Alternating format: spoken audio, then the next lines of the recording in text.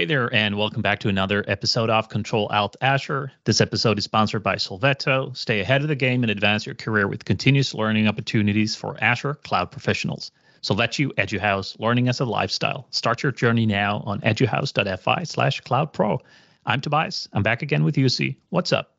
Good morning, Toby. We spent the weekend with the family visiting a nearby city. We had some stuff we had to take care of. So we were strolling around the city, and one of my kids, the 13-year-old, he saw a store that sells airsoft and paintball guns and the equipment for that. I sort of know what it is, but I really don't know what it is. So we go in because the kid insisted on he wanted to get like a laser sight scope thingy for his AK-47 replica airsoft. I didn't even know he owns one.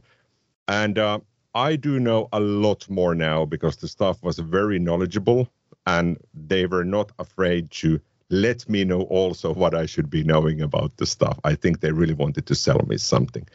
So now I think this is probably how regular people feel when they go to a tech event, that you have a lot of knowledgeable people really wanting to share their information with you. Nice. On my end, over the weekend, I spent some time with some good friends outdoors doing an overnighter by the sea.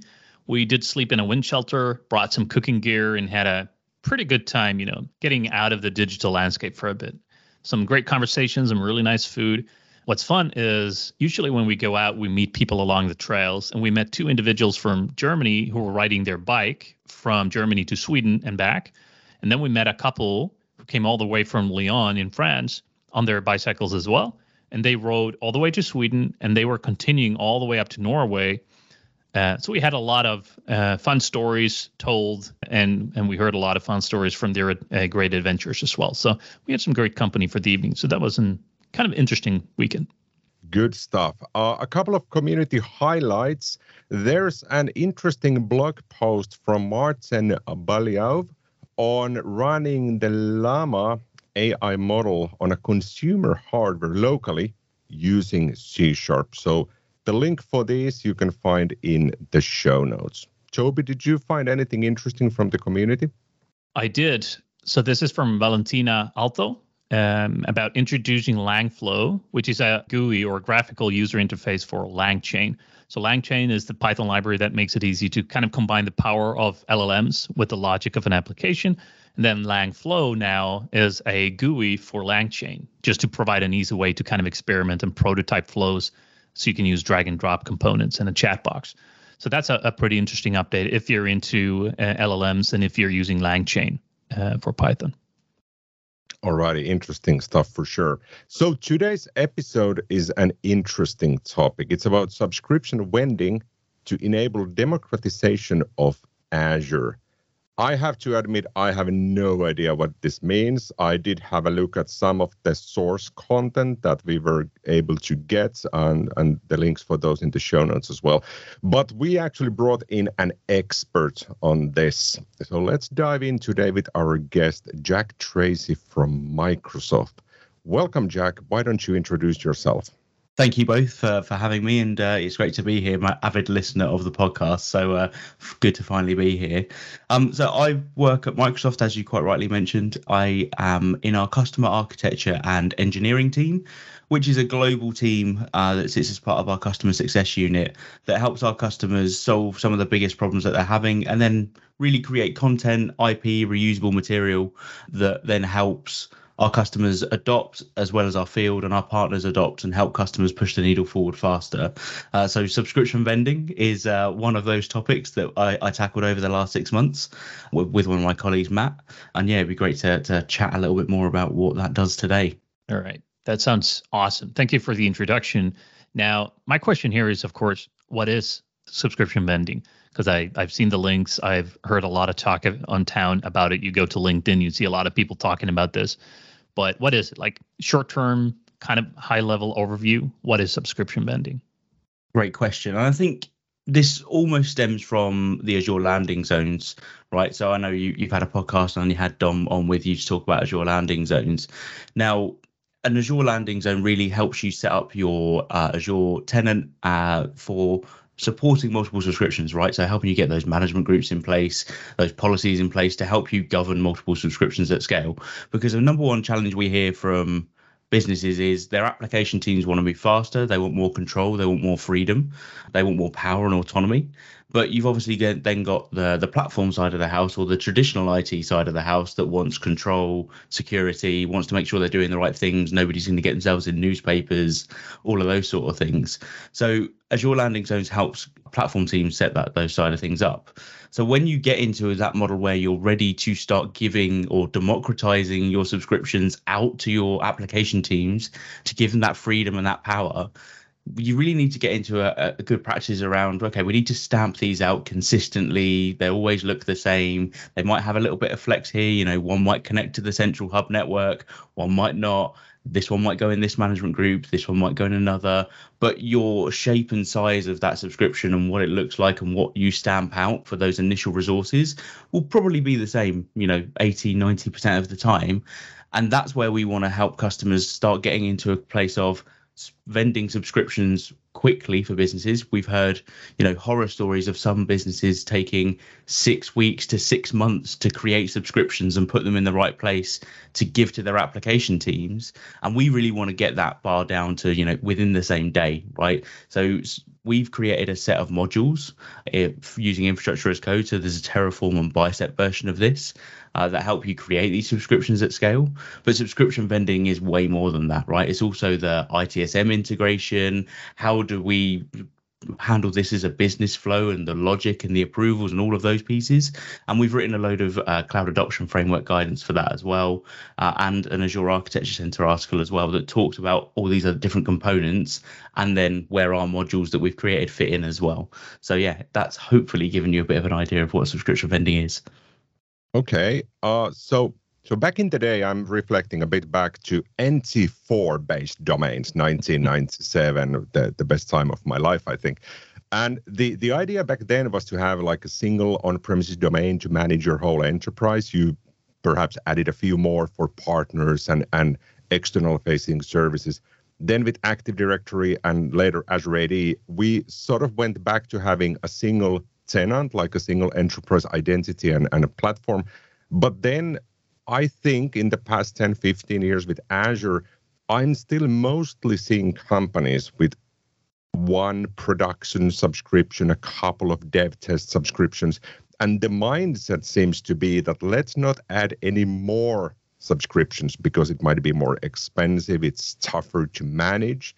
And now with subscription vending, how I'm hearing this now is that it should be actually fairly okay to keep on adding those subscriptions based on the business needs. Is this sort of the way we are headed now?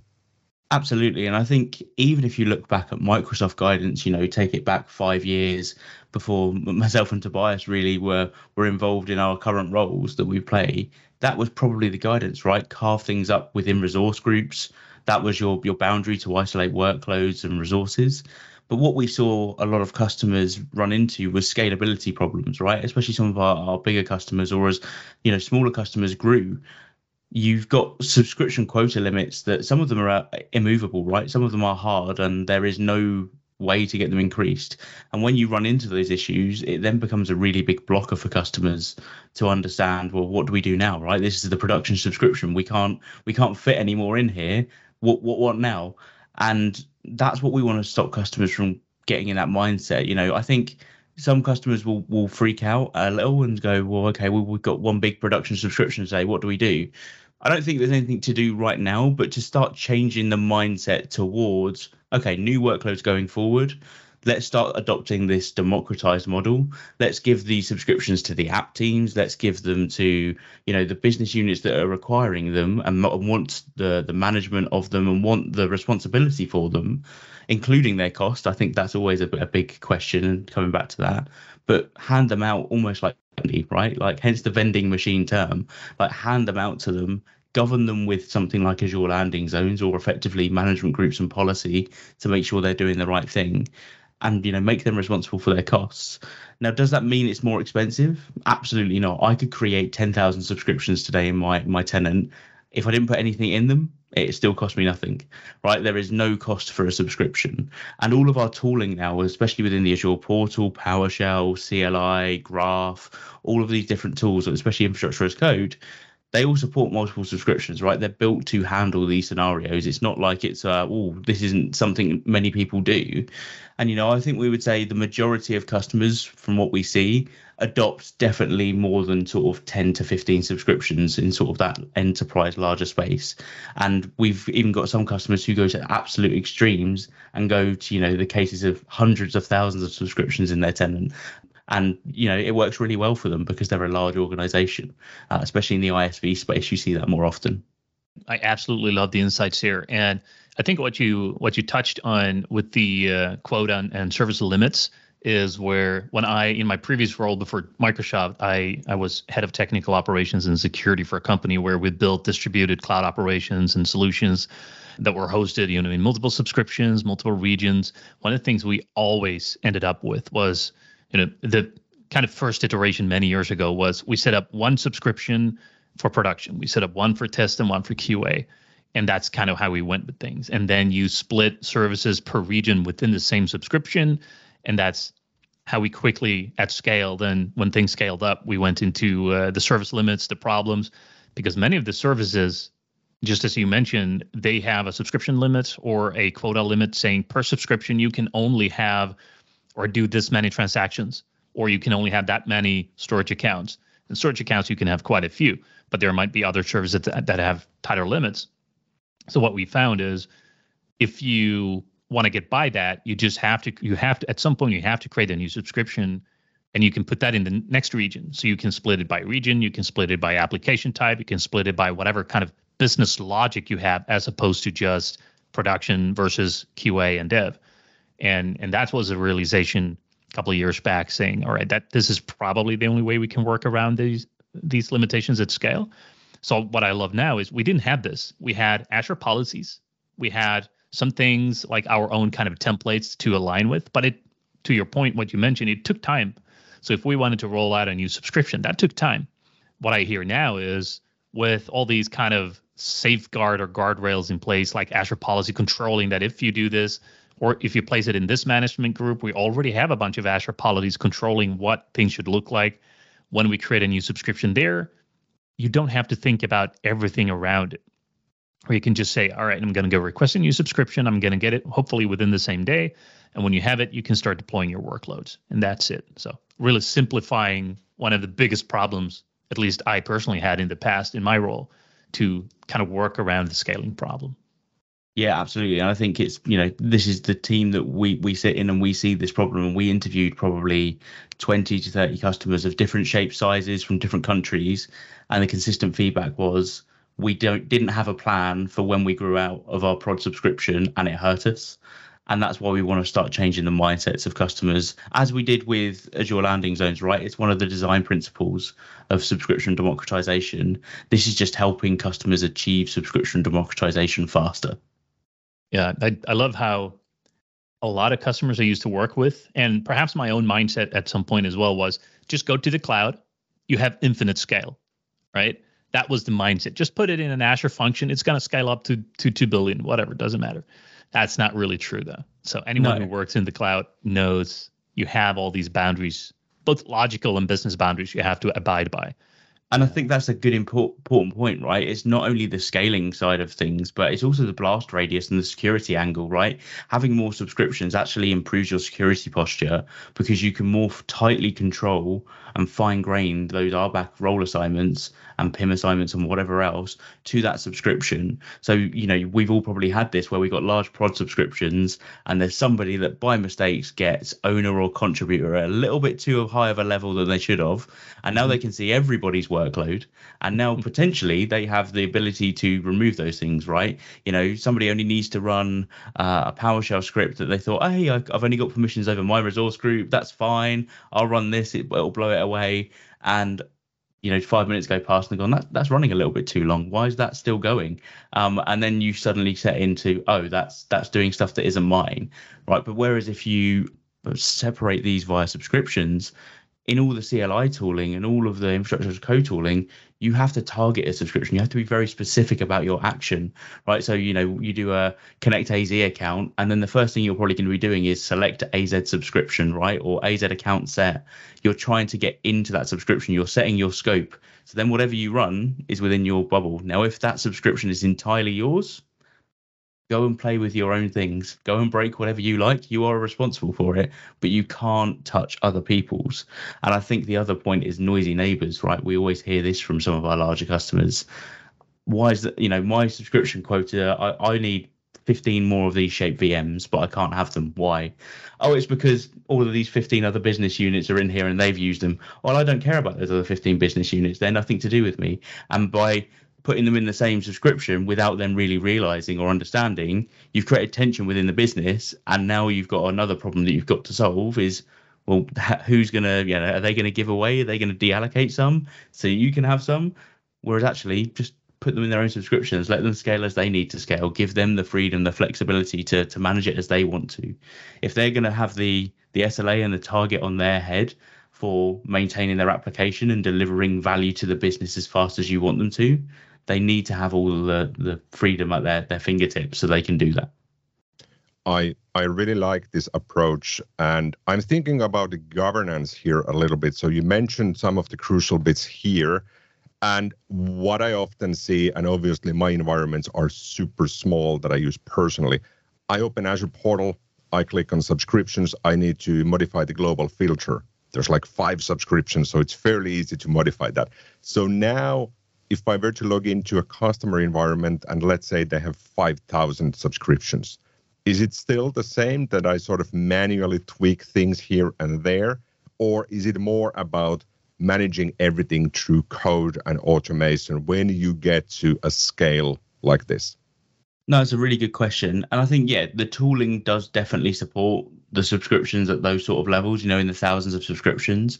A lot of our portal experiences have moved towards using Azure Resource Graph, which makes this super fast and super easy to filter.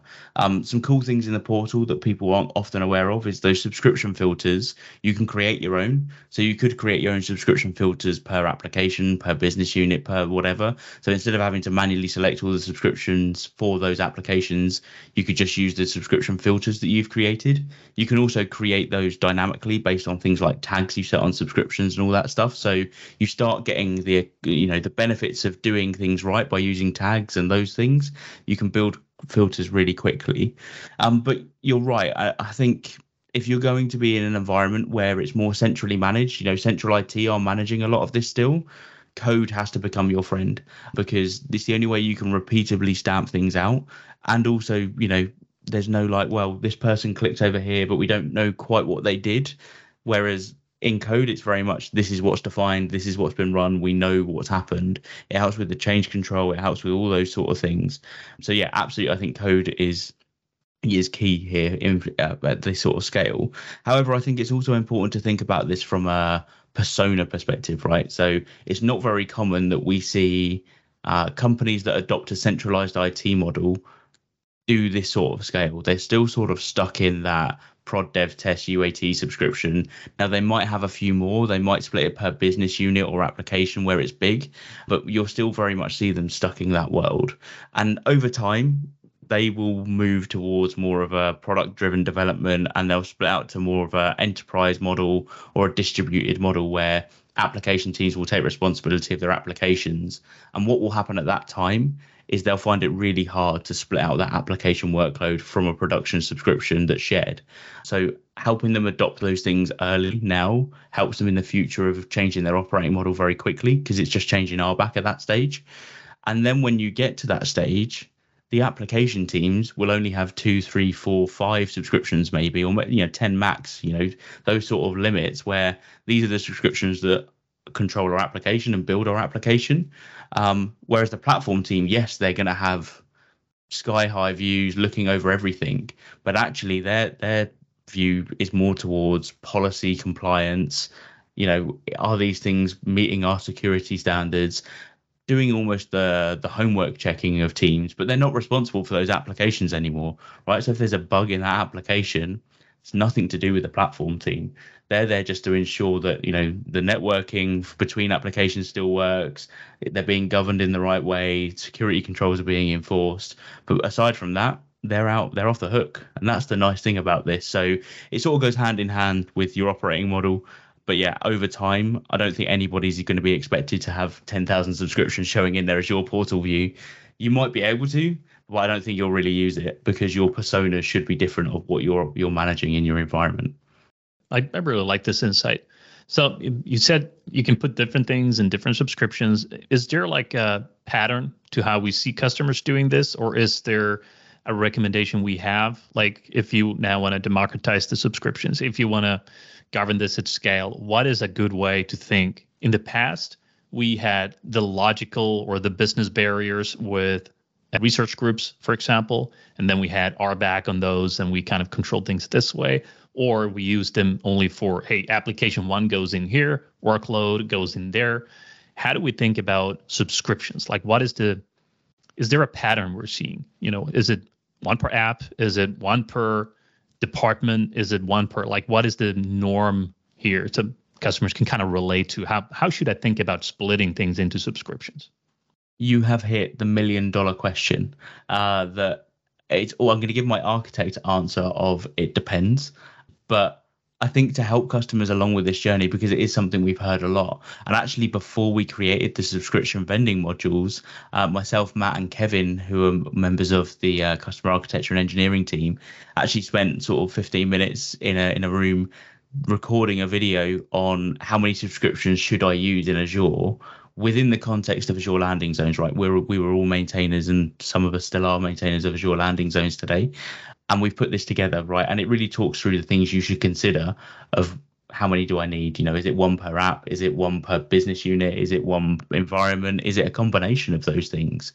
I think as a line in the sand, a really good way of thinking about this for organizations that do have the typical shared prod dev test subscriptions is where you would, use that democratization point of resource groups currently today, just move that up a layer in the stack, right? So move that resource group splitting to subscription splitting is a really good way of thinking about it.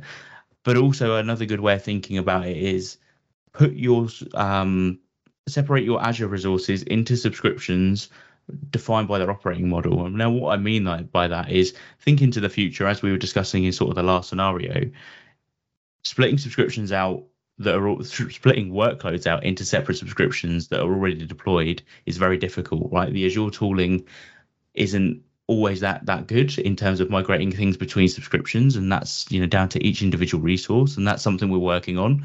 But today there are some scenarios that aren't possible. You can't migrate certain resources between subscriptions without breaking something. So adopting that democratized model from the start, even if your operating model doesn't work that way today, sets you up for a very seamless transition of your operating model at a future point in time. So put workloads in subscriptions that are likely to be managed by the same group of people that they're going to be responsible for. So you may have an application team that manages, 5 applications across different business units. Now, are they always going to manage? Is a team always going to manage those same 5 applications? If yes, makes sense to probably put them in the similar subscriptions, right? They're all controlled by the same team. They will look after them. But if one of those applications is just sort of managed by that application team today, but tomorrow it could be somebody else, or it could go out to a third party or something like that, then that's a good point to go, probably that one should go in a separate subscription because it simplifies our transition of who operates it at a future point in time. And that's not only change it then, it gives you the flexibility to change it as many times as you like without actually impacting the resources that are within that subscription. So everything carries on as normal, and the platform team run around and change RBAC permissions to give permissions to somebody else, but no impact to your workload, no downtime, none of those things. And that's the nice thing about democratizing from the start. We also, that YouTube video that I mentioned, I'm sure we'll put in the show notes, so do go and check that out. It's 15 minutes. I know a lot of people go back to it and refer to it in their design documents. So please go and check that out and give us some feedback if there's any more scenarios you'd like us to see cover on those. Yeah, for sure. We'll put the links in the show notes to that as well. The YouTube video is, I took a look at that. That's great. So what are the other kind of resources to start using this? Because you mentioned Terraform, you mentioned Bicep. Is that like a tool in the CLI, or is it more that you download it, you connect to the repo and you download the templates and you hook them up yourself? Or how does it work to get started? Like practically, I wanna have a vending machine of subscriptions. How do I get started? No, really good question. I think a good place to start is the blog we published on the tech community that really groups together all of these articles that we've written and some of the YouTube videos that we've recorded as well. We also recorded an Azure enablement show video for subscription vending with Thomas Maurer. So there's another short, sharp one there with a demo as well of the Terraform module.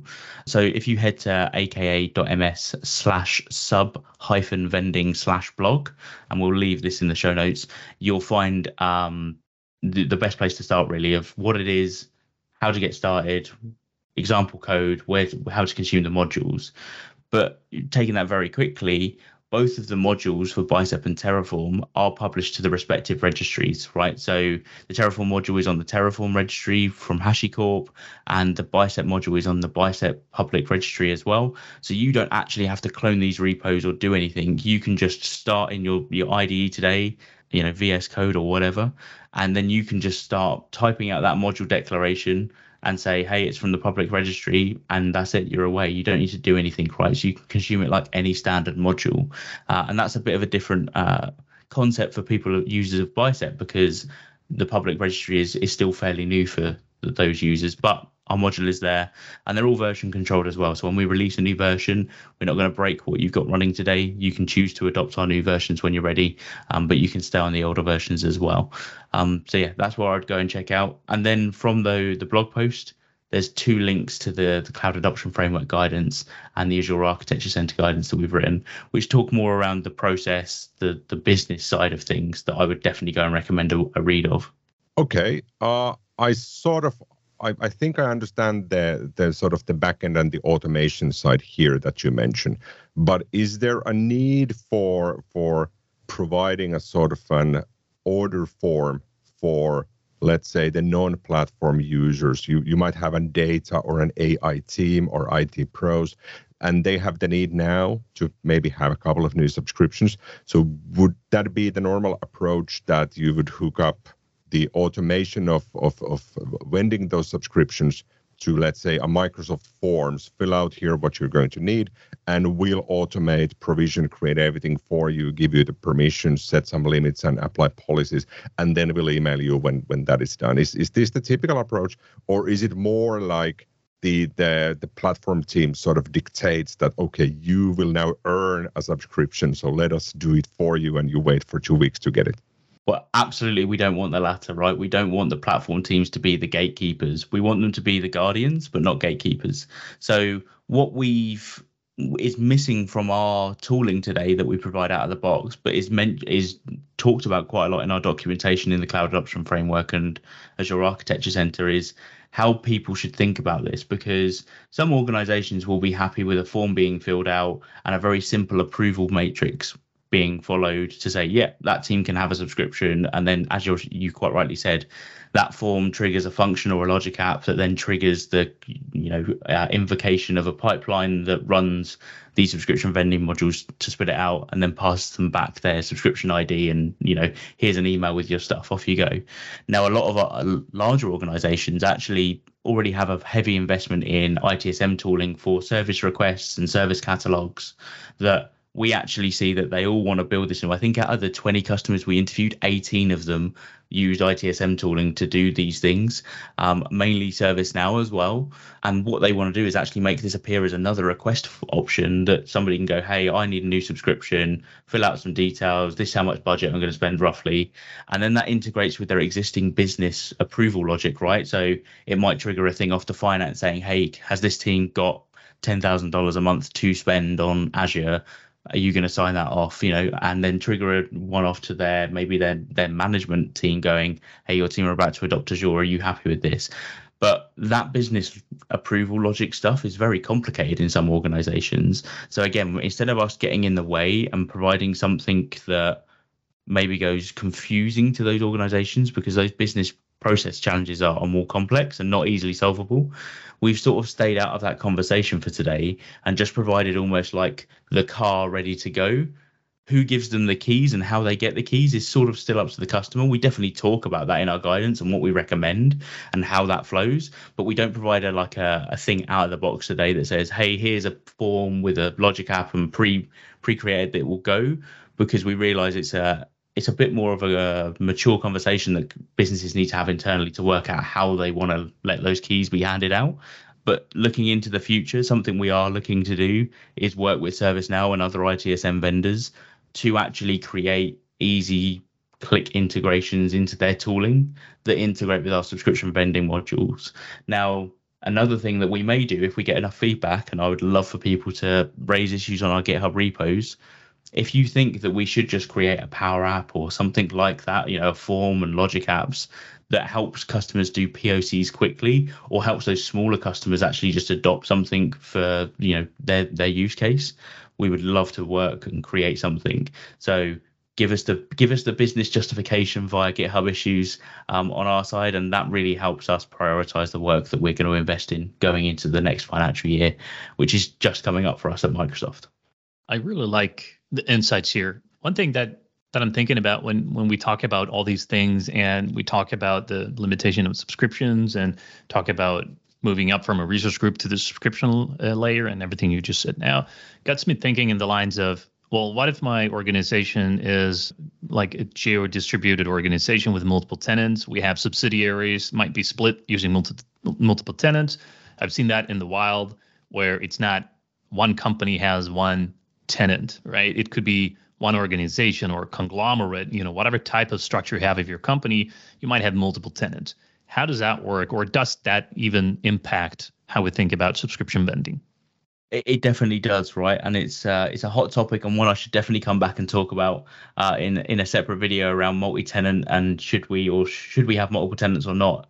It's something else that I've been working on recently as part of the Azure landing zones guidance. But in terms of subscription vending, it does matter. And typically you'll find those larger geos will have a shared billing arrangement for, better commercial agreements with their cloud provider. So yeah, absolutely, it does impact it, but the tooling supports it, and we have guidance on how to adopt it and how to use it.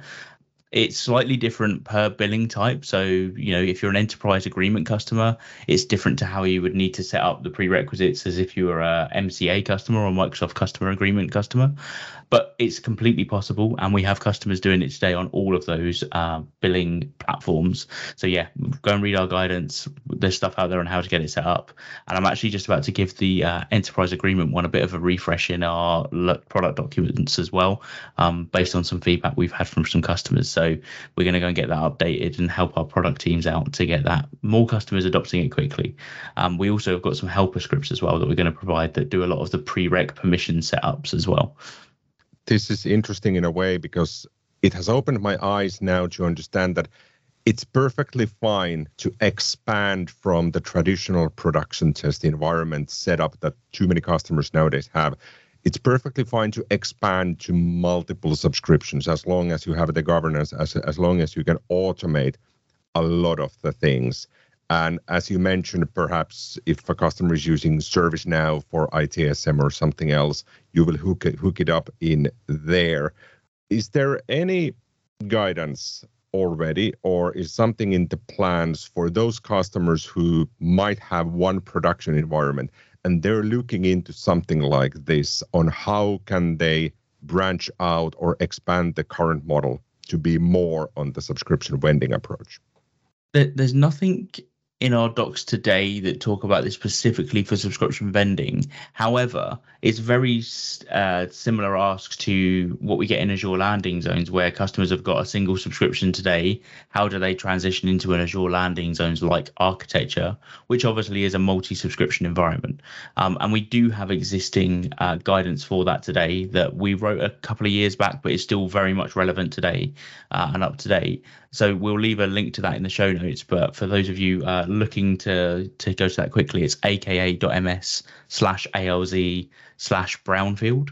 And you will find the guidance on how to get out of a single subscription and the things to be aware of and move towards a democratized model. But it's also a very good point, you see, and we'll definitely look at adding something in our subscription vending docs as almost like an FAQ section on, hey, I'm here, where do I go next, to help customers do that more. So great feedback. Good stuff. Toby, anything else from you? Because I feel there's so much now that I need to study more on the resources that Jack mentioned. And this is definitely going to be an approach that I will be using with a couple of customers in the future. No, I don't have any other questions. This was really enlightening. I learned a lot from this. I did understand the concept before, but this was really good to kind of elaborate on the use cases a little bit and how and when should you use it and how should you think about it. So I think this has been awesome. I think we kind of exhausted most of the high level questions for when and why, and also the how. We'll put all of those things in the show notes, all the links, including the video we talked about as well. Alrighty, the last bit is the unexpected question. And Toby, I think you get to ask one from Jack next. All right, so here's a question for you, Jack. Are you ready? Go for it. All right. What item do you hope will be obsolete in 20 years? It's a very, very good question. I think the obvious one that we'll all probably agree with is we hope that on-premise Active Directory is no longer a thing. But in reality, it will still be here. But I think let's be honest. I think we've always all dreamed of this for the last 20 years. So, what's another 20? I think there's some very short-term things that I would love to see changed and love to see evolve in the platform. Like the 500 VNet peering limits between VNets, I think would be a great one to see move away from. I also think that, I would love to see from my side, cross-tenant management groups is my big thing, right? So lots of customers are adopting a multi-tenant setup, rightly or wrongly. Again, I would love to come back and chat about that one with you guys. But one thing they all struggle to then do is automate the management of those multiple tenants, especially on the Azure side at scale. Now, obviously, we've got some guidance that we do try and help customers there, but it is a complex task today. So if we were able to move management groups to be a cross-tenant experience, and people could apply policies from like a managing tenant perspective, you think about it like that, I think it would be amazing, so that you could apply your governance standards once across all your tenants from an Azure side and, make your platform team's life very easy. So in terms of what do I want to be obsolete, the limitations of management groups being only supported in a single tenant is what I want to be obsolete. But, we can dream into the future. But yeah, there's a couple of things that I would love to see move in time. This is awesome. I cannot say that I've been hoping for the same, because I've yet to see the VNet limitation in any of my customers for the peering. But eventually, when we hit that, I will remember these words and hope that Jack got it done for us in the next 20 years. Fingers crossed. I'll be back in 20 years to let you know. Good stuff. Thank you, Jack, for joining us. And thank you, everybody in the audience. See you next week.